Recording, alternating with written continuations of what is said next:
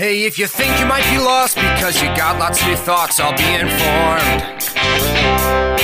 Or if you're feeling like a fool because you've been used just like a tool since you were born. Hey, if you're trying to get through life, then friend, I've got some great advice for not growing horns. They say that ignorance is bliss, but if you knew, then you'd be pissed, so get informed. I'm sad to give up the best job in the world, but them's the breaks. Please. That's an actual quote from Boris Johnson's resignation speech. I had a feeling it was Boris. Yeah. Okay. Welcome to the Leftist Lit podcast. I'm a host, Colin Orton, he, they. With us is another host, Al Gropey, they, them, angry, greasy, fried over easy. And with us is our illustrious guest, Shane Ragland, audio editor, he, him, and resident bald man. Hey, I love an egg. Go ahead, we're Colin. doing Resident egg.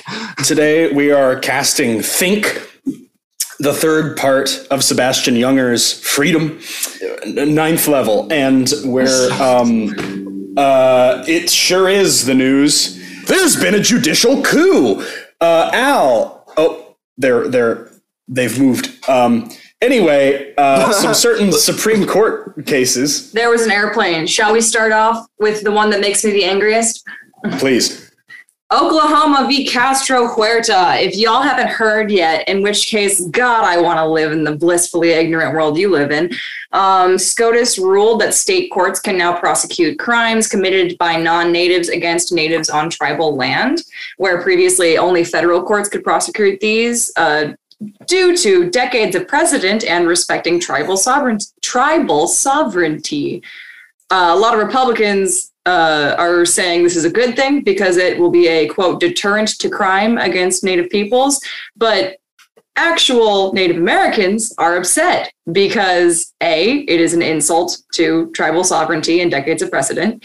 B, SCOTUS is also reviewing the Indian Child Welfare Act. That is the language of the act. It still involves all this wrong terminology. So what's not... but if you're unaware, the ICWA was put in place to stop Native children from being adopted off to random white people when they had relatives in their tribe that were willing to take them in. And basically it makes adoptions preferential within the tribe. And so if you're saying that state courts can prosecute crimes in Indigenous people's land, even if the act stands, now people that try and coerce, manipulate, or abduct Indigenous children will be prosecuted by state courts instead of federal or tribal courts. And C, another reason this is shitty, there's already been discussion by officials, I believe Senate or House officials in Oklahoma, the state with the most strident abortion ban in the country, that if any abortion centers were to open on Indigenous land, they would prosecute them with the full extent of state police, which before this law was passed would be impossible because only federal courts could prosecute on Indigenous land. But if now basically Indigenous land can be swarmed by state police investigating imaginary abortion clinics or abortion clinics that people on Indigenous land had complete rights to set up, there's just going to be state police tramping their boots all through Native territory and all over tribal sovereignty. And all this while Ezra fucking Miller is running around the world with an 18-year-old Native girl they kidnapped. I've seen a lot of memes about how Ezra Miller is actually a psyop designed to discredit non-binary people. Honestly, we don't claim them. I respect their pronouns and nothing else about them. Yeah, those upcoming Flash movies are going to be a little difficult to make. Speaking of things that are difficult, the Supreme Court also announced that they're going to be hearing a case called Moore v. Harper, which is a fascinating case that sort of flies against previous Supreme Court precedent. Essentially, Gorsuch Thomas, Alito, and Kavanaugh have all endorsed something called independent state legislature doctrine. Okay. Which essentially means it's the theory that only state legislatures have the ability to set election rules. So the Supreme Court could rule, essentially, in this case, and Barrett is the only conservative whose opinion we don't already know on this, but they could essentially rule that state legislatures are in fact the only governing bodies allowed to set rules in elections, even federal elections in the states. States' rights to do what? Commit voter fraud. States' rights to do what, motherfucker? So it essentially would allow states, they cite, I think, Michigan in this Vox article, which has a highly conservative legislature, but a Democratic governor and Supreme Court. It would hamstring the ability of both the feds and the other branches of local governments to prevent gerrymandering, as well as essentially allow Republican-run legislatures to be like, we're doing poll taxes again. Voter IDs. Now, whether or not they would actually do poll taxes, I have no fucking idea. That was a random example I pulled out of my ass. Actually, read about it. That was me speaking in hyperbole. But an article that I saw about it was from North Carolina, from like the Carolina Journal, which is a right-wing news source. It was funny hearing them talk about it because they're like, the left will tell you that this will be an attack against voter rights. However, because in North Carolina, they have a Democratic Supreme Court and a Republican state legislature. So the state legislature tried to submit two ridiculous, gerrymandering districting plans to the Supreme Court, and both were rejected. And then the Supreme Court eventually got to pass their own. And so this law would, that's going to be the current districting that the Supreme Court of North Carolina put in is going to remain for this year. But if this passes in 2023, who fucking knows? Yep. What's next on the docket? Is it fun? Is it funny? Do you have anything else? I don't know who Shinzo Abe is, but y'all were talking about it before we started. He was Colin, do you think you have a better descriptor of him as the former Japanese prime minister and also man who was killed by a duct tape shotgun? Yeah, he that pretty much sums up the situation. Was the former prime minister of Japan was shot with a duct taped improvised shotgun. What? Motives of the shooter as of yet are not totally clear. He died. Well, I figured. What part of the gun was duct taped? It is covered in duct tape. Yeah, it's strapped together and almost completely covered in duct tape. DIY assassination? Why? Yeah, pretty much. Yeah, but, DIY firearms. Is it improper to say that I am not exactly sad that Shinzo Abe is dead? I don't know enough about him to really. I know that he was a war crimes denier. Yeah, he worked to try to erase Japanese war crimes from World War II from history. He was a right-wing nationalist. Also, he was one of those people that talked about, population crisis, and that, in the way that it's we need to make more babies. Claims to want population growth, that kind of guy. Yikes. I have two more things. Jayland Walker was killed by Akron, Ohio police last week. And, it was really grisly. And I don't really, need to get into the details of his murder because it's really fucked up. Yeah. But there have been, riots and police brutality there for the last week, almost every night. Over 50 people have been arrested by cops for basically nothing, including Jacob Blake's father and Breonna Taylor's aunt were arrested while protesting the police killing.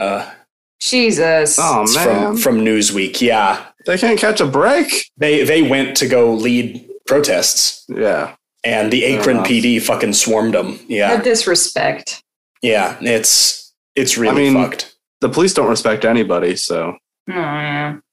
Especially not people who don't like them. I crave death. Well, no, not really. I shouldn't say that, but go ahead. You're the old blood. We have fan mail. Oh, fuck. Well, constructive criticism mail.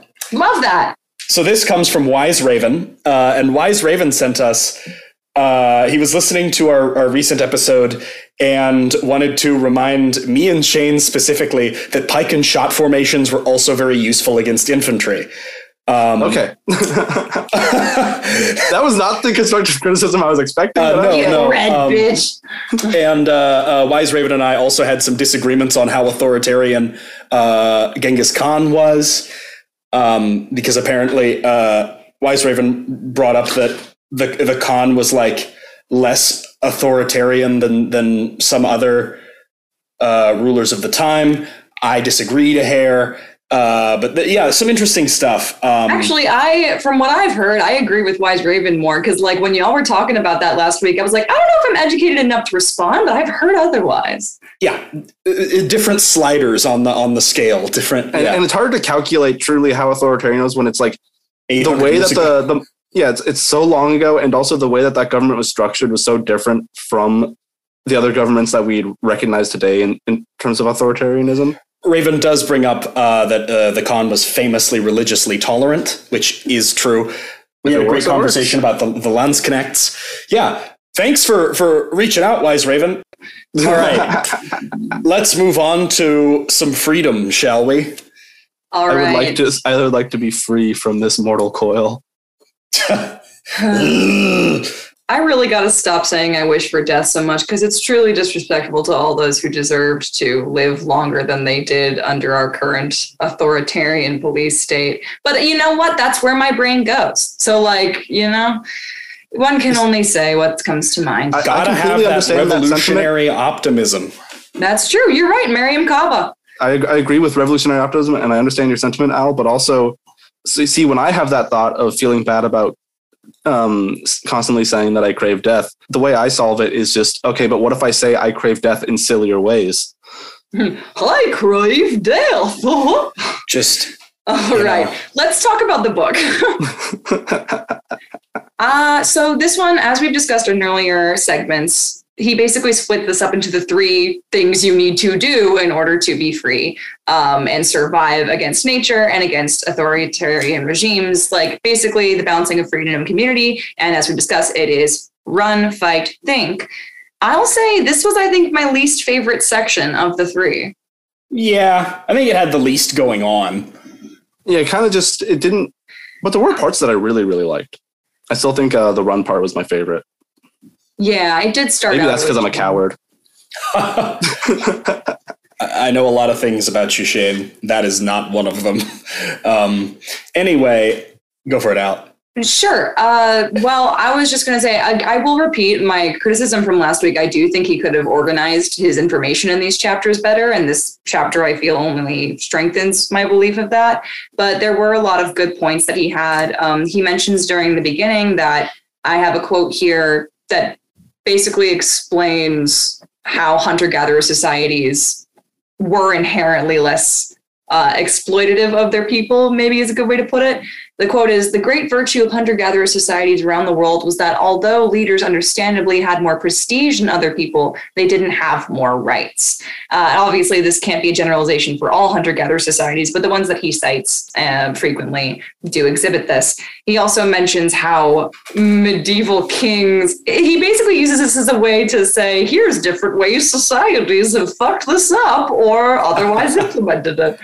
He talks about how medieval kings had to fight on the front lines, but then they stopped that after too many medieval kings died doing it. Have I talked about like Celtic kings specifically in and around like Stonehenge? No, but can I? I just want to like. It's like this. It's right after that quote, because I also had that quote down. But he also talks about how for hunter-gatherer societies, unlike European monarchs, they couldn't leverage their power to gain access to wealth and resources or outskirt the laws that govern everybody else. It's funny because Colin, I do want to hear this point. I do too. And then I would love to hear about Celtic kings. Did you say? We'll discuss. It's funny because he in this discussion of, more prestige versus more rights, he starts off by saying democracy kind of began this way. Even though the wealthiest landowners were the ones who made the rules, they at least tried to make it so they would have to follow the same rules. Do we think that's happening today, y'all, in our democracy? What? No, never. I don't know what you're talking about. Yeah. Our democracy was built to be an oligarchy. That was the whole deal. Oh, yeah. I will say, I think a lot of the points he makes in this chapter don't actually apply to modern day America. But Colin, I would love to learn about Scottish kings. So Celtic kings in Ireland, bog bodies specifically, recovered in Ireland, have there's a prevailing theory as to why these dudes ended up in bogs, usually with the back of their heads caved in by stone or wooden clubs. And that reason, as it turns out, is that many of these mummies were kings. The king was believed to be the conduit between man and the gods. And if there was, say, a bad crop or a natural disaster or things going poorly, it was because, the people believed that the gods were upset with them because they had instituted a poor conduit. Hey. So they bashed their king's fucking head in and got a new one. That's like... Talk about leadership by the people, am I right? That's like... that's the only time I think I've ever felt sympathy for like a king where it's like, ah, shit, like winter came early. Oh no. No. Wait. Where's that groundhog? Oh, fuck. Oh my God. It reminds me of the peasant revolts we read about in Mutual Aid. Where, Yeah. Yeah, there used to be, like he mentions in the chapter, and we read about in Mutual Aid, there used to be a physical threat to the ruling power if they weren't pulling their fucking weight, or in this case, if nature tended to be a little bit funky. And that is like one of the things with feudalism is it was pretty decentralized. Like a king relied really heavily on the landlords for support. Mm-hmm. And if you pissed off the landlords, they were actually the guys who controlled most of the money and soldiers. Right. It was the middlemen. So there was a pretty ruthless accountability mechanism for kings historically, which was if you displease the landlords, you will not be on the throne for very long. I mean, it feels like that in America too, but less so. Yeah. The petty bourgeois. As the landlords. Speaking of capitalism, and feel free to bring it back to another point from earlier in the chapter if you want, but he does talk about the Gini coefficient for a while.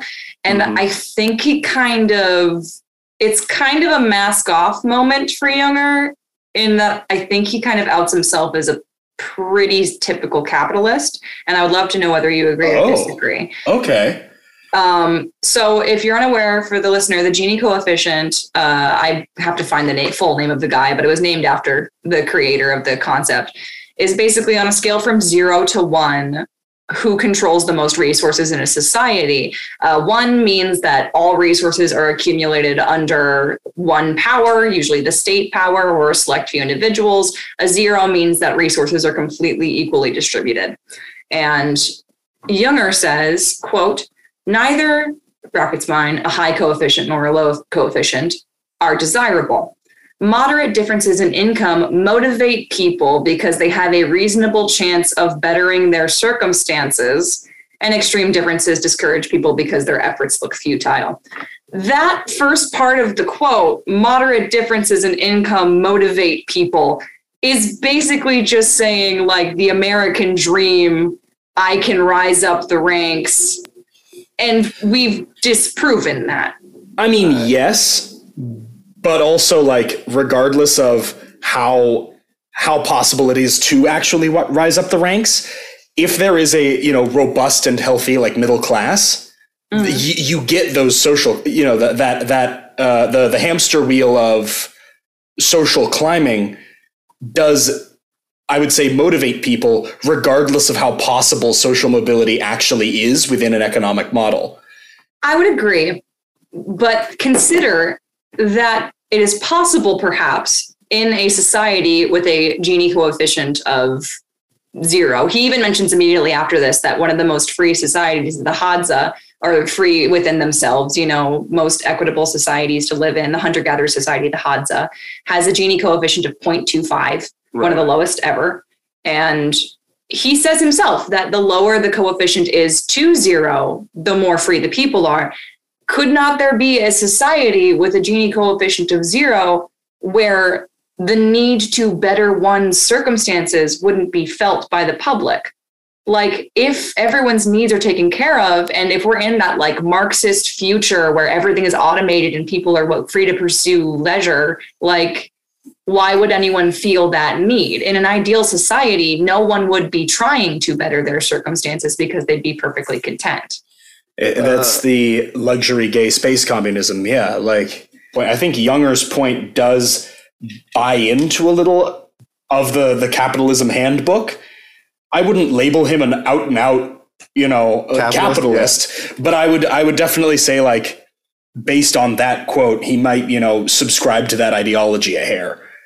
I think it's a little narrow of Younger's perspective to think that the only possible motivation one could have to do something would be to better their circumstances. Does that make sense? Yeah, I agree. And I agree to a certain degree on that front.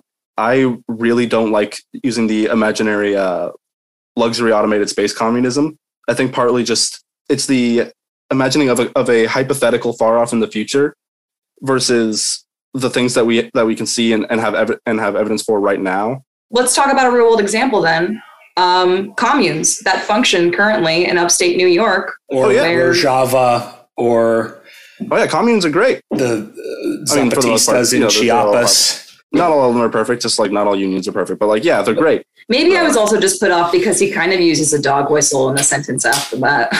Oh, shit. Yeah, immediately after this, he says, the United States has one of the highest Gini coefficients of the developed world, 0.42, which puts it at roughly the level of ancient Rome. And we know what happened to Rome. Then he says, before taxes, the American Gini coefficient is even higher, almost 0.6, which is on par with deeply corrupt countries like Haiti, Namibia, and Botswana. Whoa, that's basically the third world dog whistle. I mean, it's an unfortunate, we know why those countries exist the way they do now. It's colonialism. Yeah, it's a neglect of context. Yeah. Yeah, it is truly effective context because on a technical level, those countries are example of those high Gini coefficients. But I think going back to what one of your points earlier is that one of the problems with this book is that there are points where the way he sets up the context for things doesn't fully explain the ramifications or understandings for why.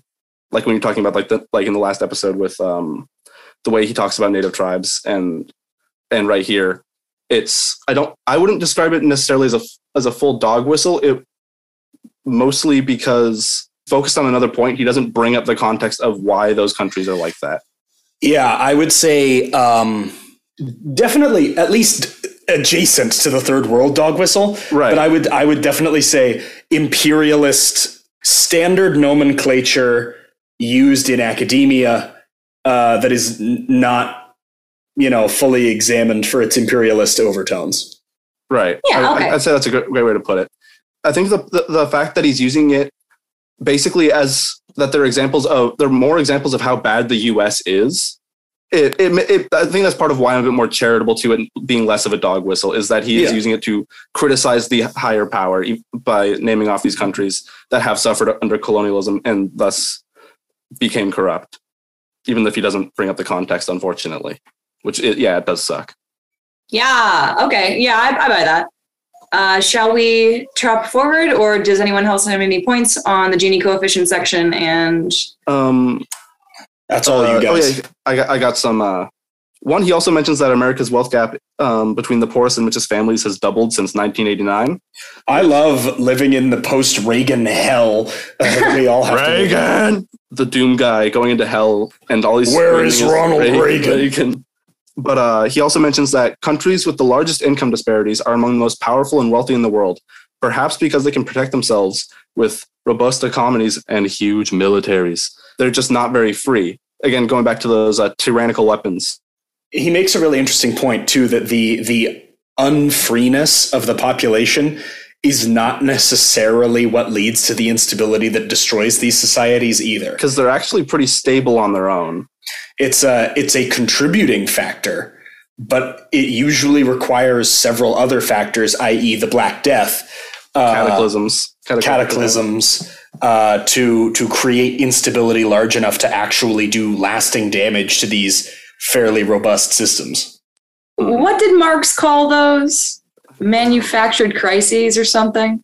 I wouldn't really call the Black Plague a manufactured crisis. No. I'm saying, well, I was thinking about the point you're specifically thinking. I thought it was, he does say that he kind of doesn't mention Marx, but mentions a Marxian theory and then says, no, it doesn't happen, where he talks about how we would love to believe that this, like you said, this economic instability would eventually lead to the destruction of the society.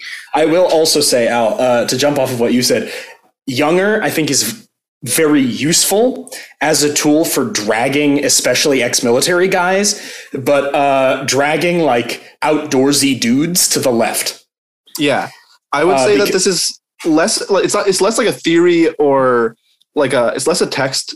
I would even say for like liberals to move them left or for anything like that. I think it's almost specifically targeted to to that demographic of like outdoorsy ex-military, possibly very conservative. And basically it seems like it's more trying to turn libertarians into anarchists. Yeah, I buy that. Yeah, I can definitely see he is speaking to his base. Right. He has a certain base that he's like aiming at, and that's partly because maybe that's like an environment he grew up in or whatever. I'm not going to read into his human life. Yeah, it doesn't matter to me.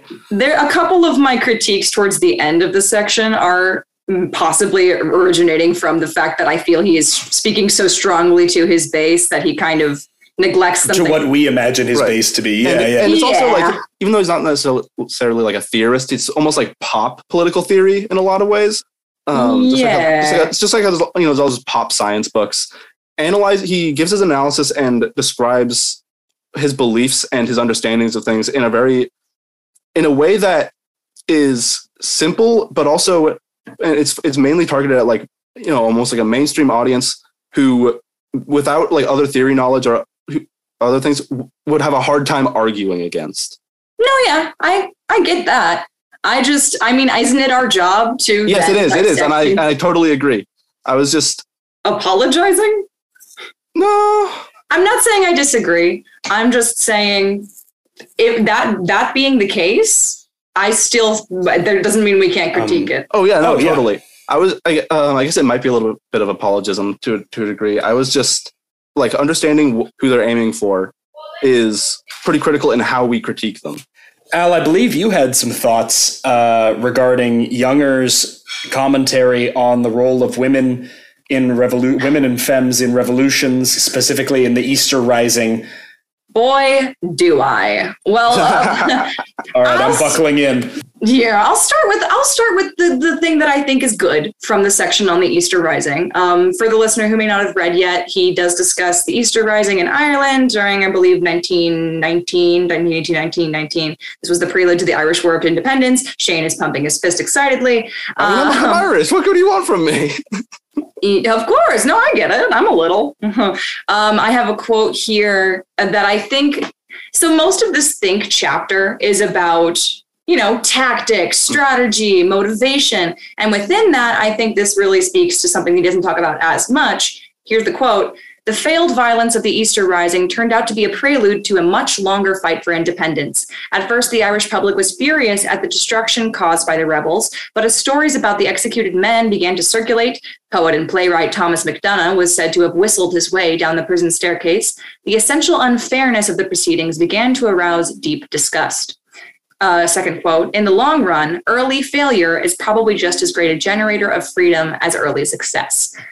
This is just, how making martyrs out of those lost, or how looking back on there's a plane, I don't know if you can hear it, how looking back on a conflict that one may not even have won actually results in greater long-term inspiration or morale.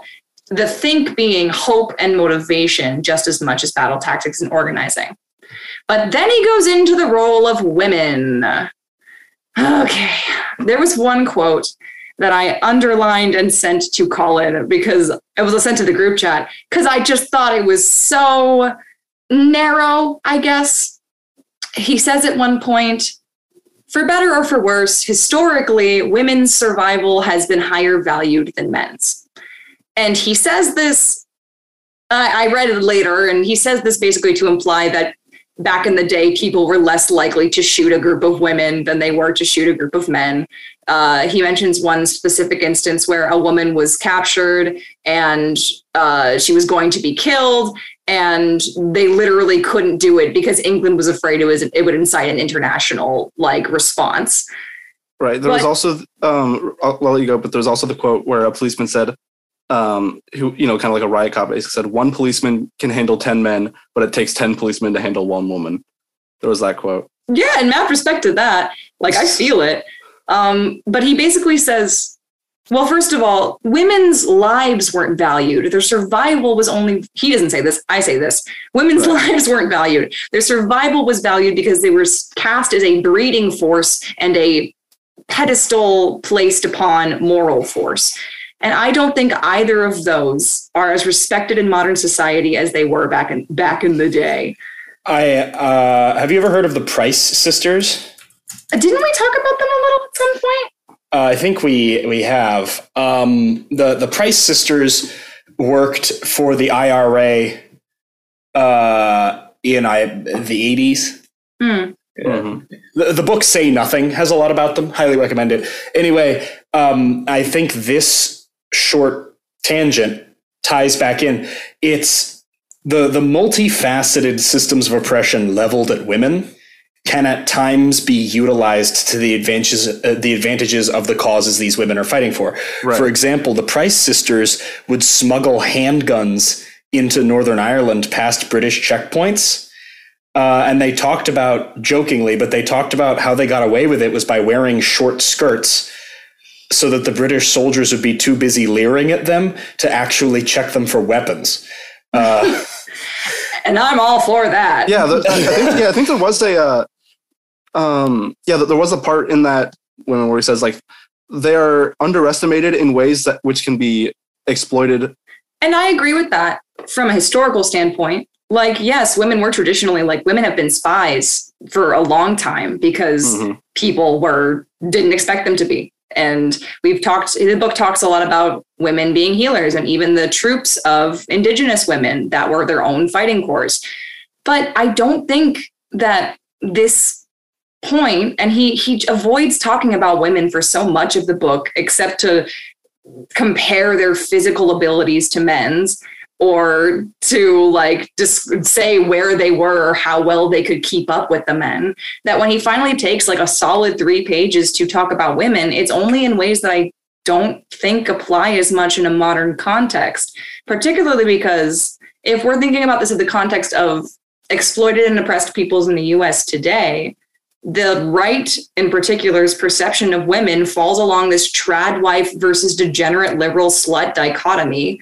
Apologies for the word, but also I've had that called to me. So, but women aren't placed on that pedestal of morality anymore. And women's position as a breeding force is not beneficial to them anymore in a way that can be exploited for the cause. In fact, it's most of the time used against them. See the Roe v. Wade overturn. Right. It also does depend varies still on which country and which part of the world. Yeah, I guess. Colin, you had something to say? Go for it, Al. Go for it. Well, yeah, and he talks a little bit about the mine wars, and he doesn't talk about the mine wars. He talks about the mill strikes and the steel strikes. But we actually read a little bit about those when we read the mine wars of 19 something. It's been a minute. And we read about Mother Jones, and he talks about a famous female reporter that was interviewing all of the women that were in such positions of power for these strikes and were so relied upon. Well, not positions of power, but were so relied upon by the strikers. And some of them were in positions of power. Oh, yeah, this is true. Thank you very much. But people like Mother Jones were inspirational figures who could give speeches. We can't even unite the working class anymore because half of them don't know or won't accept they're being exploited. And if anyone speaks out against it, half of the working poor or working class is more likely to call them a snowflake. I will also say that our COINTELPRO did incredible fucking damage to the left, like existing union infrastructure, the ability to organize. Like, it is not the individual fault of people, you know. It's not like, you know, it's not because poor people are stupid. No. It's the abandonment of any kind of class politics by the Democratic Party, the active sabotage of any kind of labor rights by the government, propaganda for 50 years, the Red Scare. Oh, yeah. And robber barons again, you know. But we are seeing massive class consciousness actually working in the American working class, like right fucking now. Yeah, it is like actually coming back. Like, I think that things have started to get back. Anyway, Al, I digress, but I think you were being a little unfair to the American working class. You're right. No, you're right. I'll accept that. I don't blame anyone in particular, and I am probably being a little bit harsh to the American working class.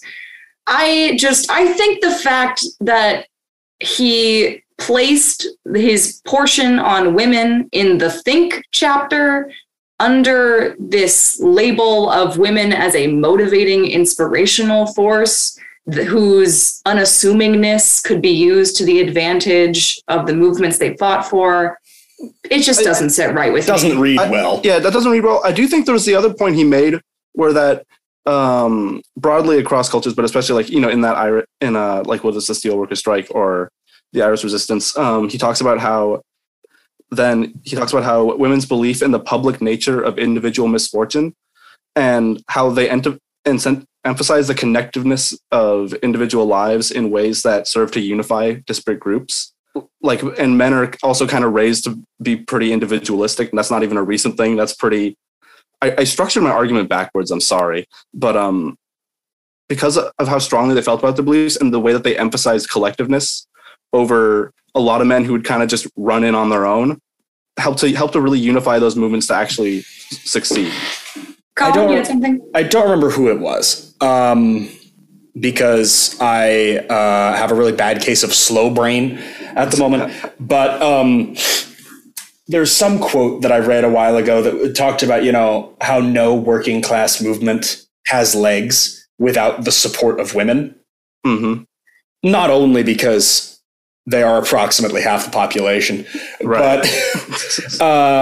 but I think and I hadn't thought about it because the whole AMAB thing, but I definitely didn't think about it. But I see how like women being mentioned a couple times and then being brought up as like, oh yeah, extremely useful for morale. Yeah. At the end, I agree. I definitely agree. As demeaning.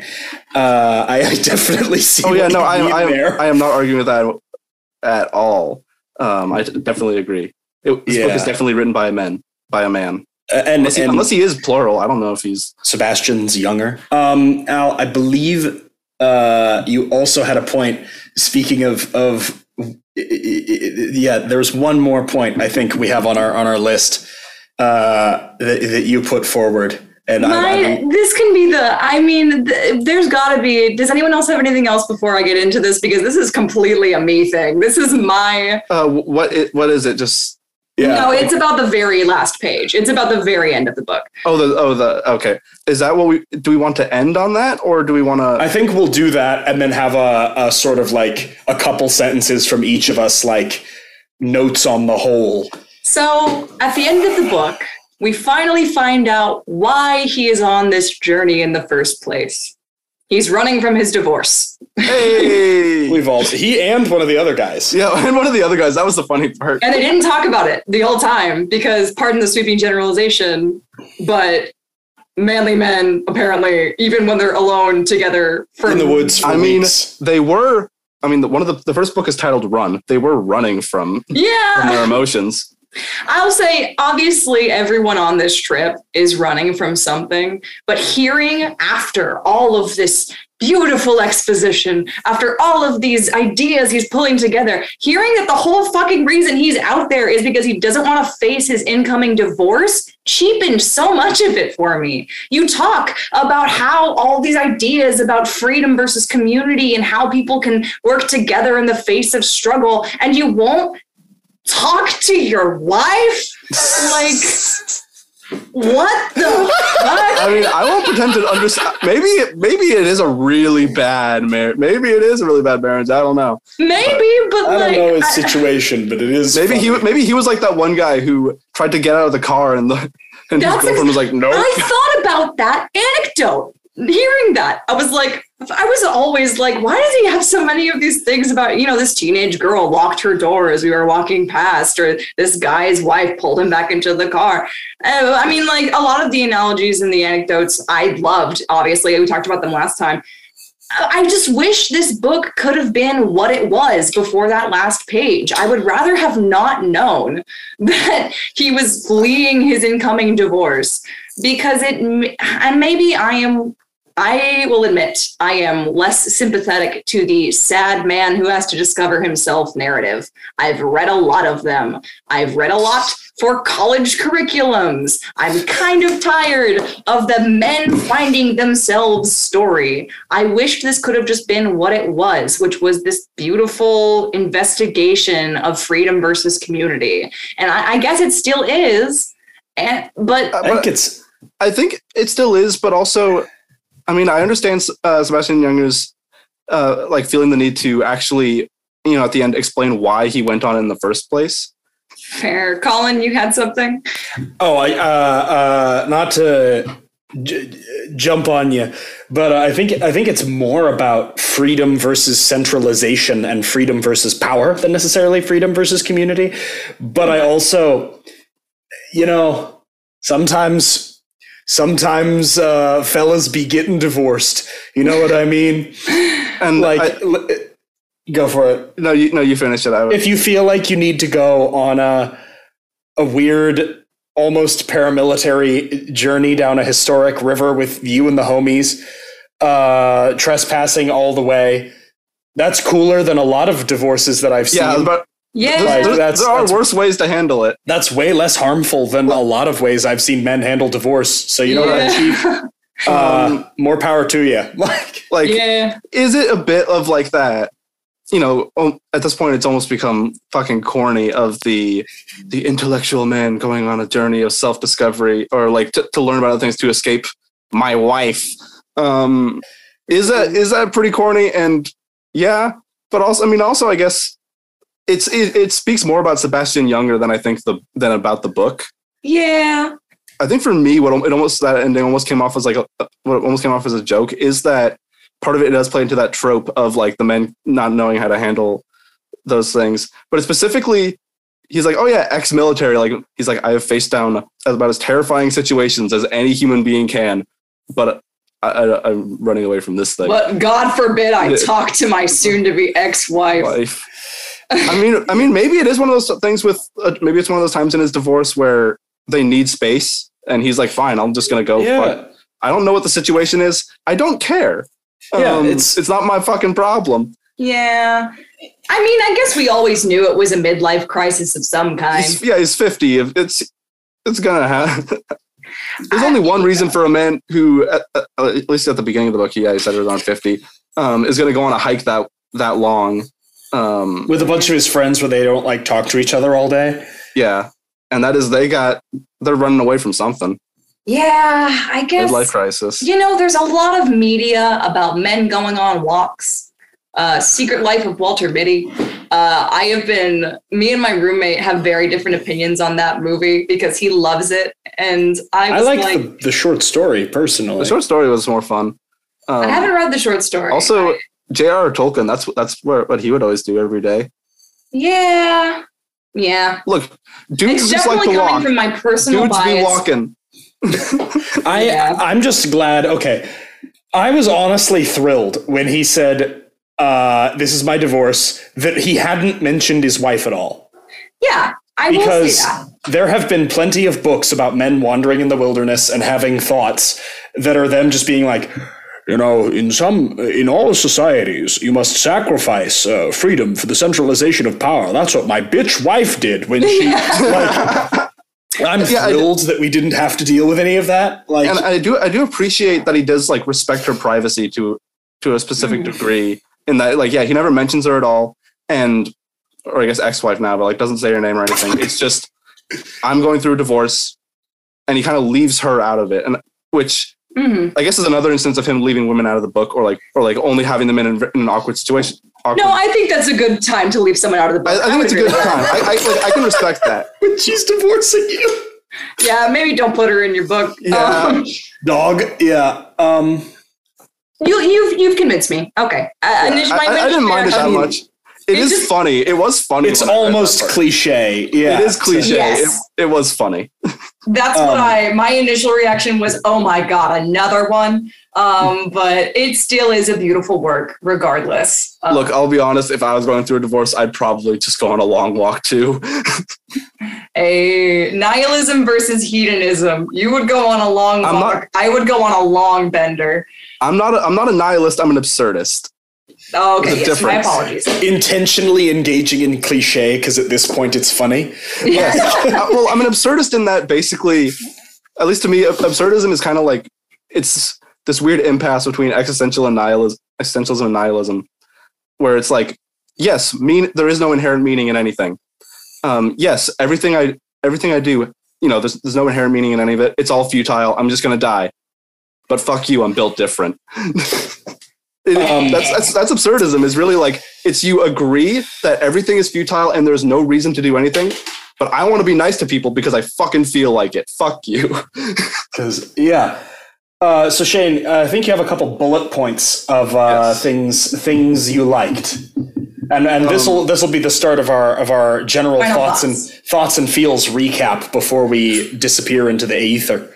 Right. I want to talk a lot about there's a section where he talks about opportunists and then moves into the hunter-gatherer section of that. Oh yeah, I think that was really important to me in this, where he says basically in any society, leaders who aren't willing to make sacrifices aren't leaders; they're opportunists. And then later, wealthy nations might survive that kind of leadership, but insurgencies and uprisings probably won't. Their margins simply aren't big enough.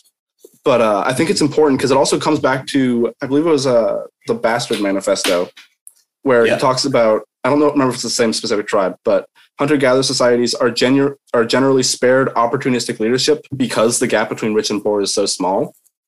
But he talks about how that comes about with as soon as resources can become monopolized, hunter-gatherer societies become just as unfair and stratified as everyone else.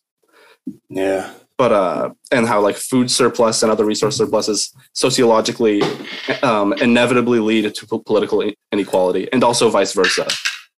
There's something about having more than you need in any moment is the creation of inequality. Further down, he talks about how in the more egalitarian hunter-gatherer societies, skilled hunters are not held in high esteem because even though they depend on their skill even though the whole tribe depends on their skill to survive. But it's because they know the dangers of pride and ego in destabilizing the group. A hunter who's killed a large animal is expected to show restraint. And there are some hunter-gatherer societies where if they gloat or they do take pride in it, they are shamed and their kill is shamed. They'll call his meat bad. Oh, sorry. Go one more time. I want to hear that one more time. It's the shaming of the meat. Go for it, Al.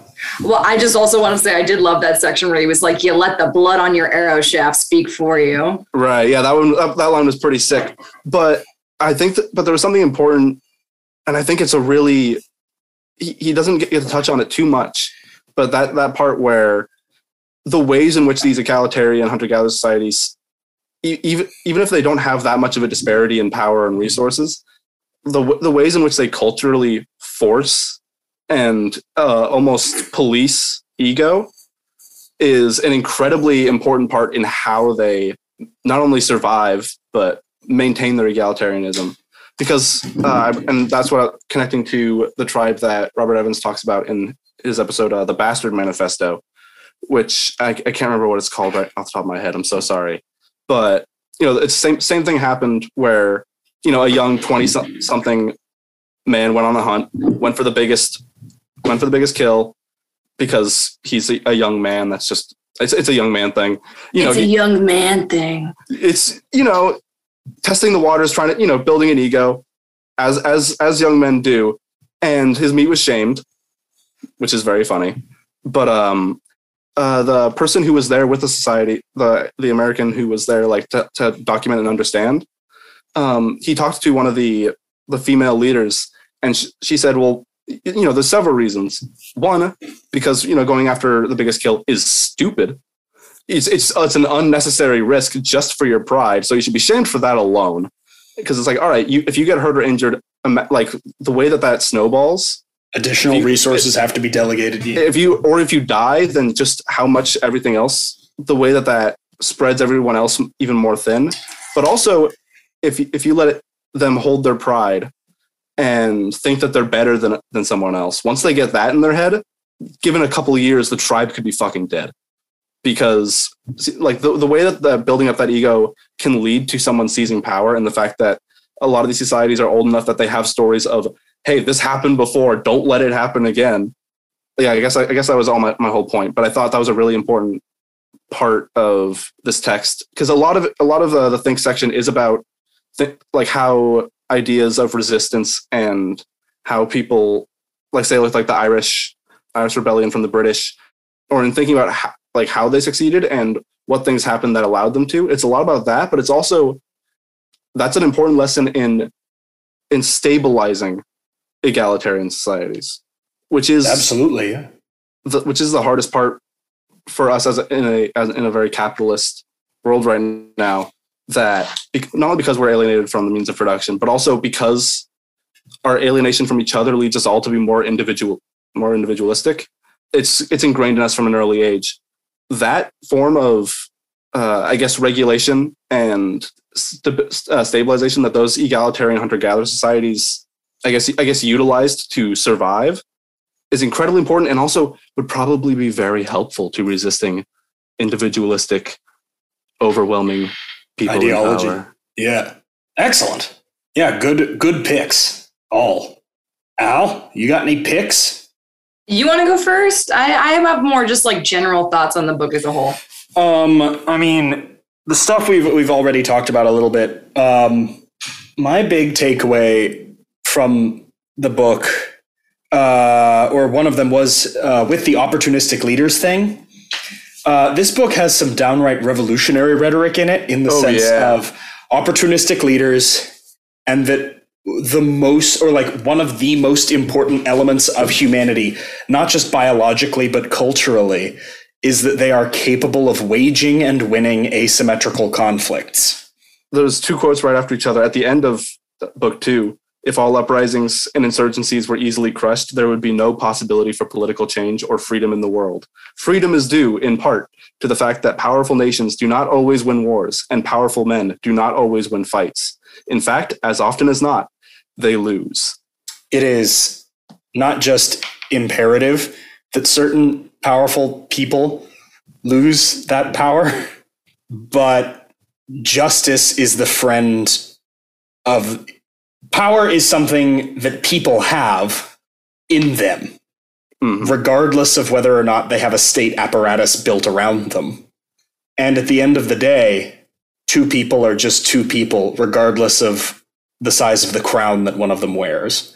I thought that was Oh yes, man. I'm trying my best not to Fed post, right? And say shit that is like, direct threats to government officials. But I think also the point he also making 3, but I think it's a really important part throughout the whole book, which is he talks about how while most people will defend their families without a second thought, dying for an idea usually requires giving ordinary people an extraordinary sense of purpose. Yeah. And that unfair hierarchies destroy motivation, just like how we see now. Like as much as we want to be revolutionary optimists, we're all kind of doomers. Motivation is not exactly at a high point right now. We might try, but we all have bad days. But unfair hierarchies destroy motivation, and motivation is the one thing that underdogs must have more than everybody else. Al, any big takeaways? Yeah, well, as someone who is solidly not a member of this man's base, I obviously had my qualms with the way things were structured, way things were phrased. But I did still enjoy the book as a whole. I did think that it had a lot of points to make about, as you said, Colin, freedom versus consolidation of power, or however you how did you put that? Yeah, something like that. Centralized power, I think, is what you said. Something along those lines. But I still took so much of it from community and like from the ways in which people need to rely on each other. And to the point you were making, Shane, like how an individualist mindset is toxic to a functioning community that is free at the highest level it can be. It is also an individualistic mindset is to the benefit of the oppressor. Yeah. Big time. And then, yeah, same sort of thing with family units. Like, I mean, he doesn't talk about it as much because he actually mentions that, he mentions family units in a way where, in societies where power is consolidated, where resources are consolidated, family units are like beholden to, people can be free within family units and under other societies, even if he talks about the roles of women and like, yeah, women would serve subordinate roles, but within their family units, they were somewhat respected. But one thing that I've seen a lot of people talk about recently is the idea that you only need to look out for your family unit rather than your whole community is detrimental in the same sort of way as individualism. And it plays right into the capitalist's hands too. Yes, that's what I was going to say. Oh, sorry. Yeah, just full takeaways is that obviously one must exchange certain freedoms for certain protections. I still think my favorite chapter was chapter 1 because he really sets up the arguments he makes throughout the book. And I see the things that grabbed my attention the most were in chapter 1. I do think this is, as you said, a guide for libertarians to go more to the left. It definitely does attack that idea of like, well, not attack, but it addresses that idea of, I want to be free. I want to do what I want to do and no one can stop And he's like, you know what real freedom is? But it's like, yeah, what is real freedom and how could it function in a society where now we have so much reliance on not only systems of power, but economic systems to get things like medicine, to get things like small machine parts, like cars, like gasoline. I don't know. Yeah, I did like the book as a whole. I would recommend it to my father. I have recommended it already to my boyfriend, but he has heard all of my critiques as well. I called him today to rant about the divorce thing. I do think this is a good book for it's the same sort of person that I would recommend. What was one of the books we read? I wouldn't recommend this to the kind of person that I would recommend End of Policing to, but I would recommend it to the kind of person I would recommend Making Sense of the Alt-Right to, if that makes any sense. Right. It's kind of like an intro, and and also it helps that it's very short. It's just like helps that it's short, helps that it is beautifully written. I'm not denying that. Oh yeah. So much beautiful descriptive language. Yeah, again, one of the first books about dudes wandering around in the forest that I actually really liked. That's it. That's all I got. Well, Shane, got any pluggables? My name is Shane Ragland. He, him, audio editor and painter by my art. My Instagram is at iFreeWilly. My Twitter, if you want to, I don't know, be scared, is at I_freewilly. Yeah. Who have y'all been? Al? Me? But I am but a mosquito. I'm Al Gropey, they, them. You can find me on Instagram at Al Gropey. You can go on my actor website, which I'm going to edit because I made it and now I think it looks like shit. Yeah, I know the feeling. Yeah, it's something complicated like Al Gropey 13 at Wix or something, but I'm going to buy my own domain because it's only $12. Oh, fuck you. When I tried to buy my own domain, it was $70. Jesus, what Fuck domain did you that. No, try? I just didn't. Shit. Well, if it's just your name, like no one cares apparently. Google domains. You got to get a Google domain. It's amazing how much adding art to the end actually raises the price.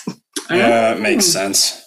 But that's it. Colin, who have you been? I've been Colin Orton, he, they. Hate mail at gettinginformedpod@gmail.com. Follow this podcast at Leftist Lit Pod on Twitter. Other stuff. All right. That's it. I love you all. Best of luck. Solidarity.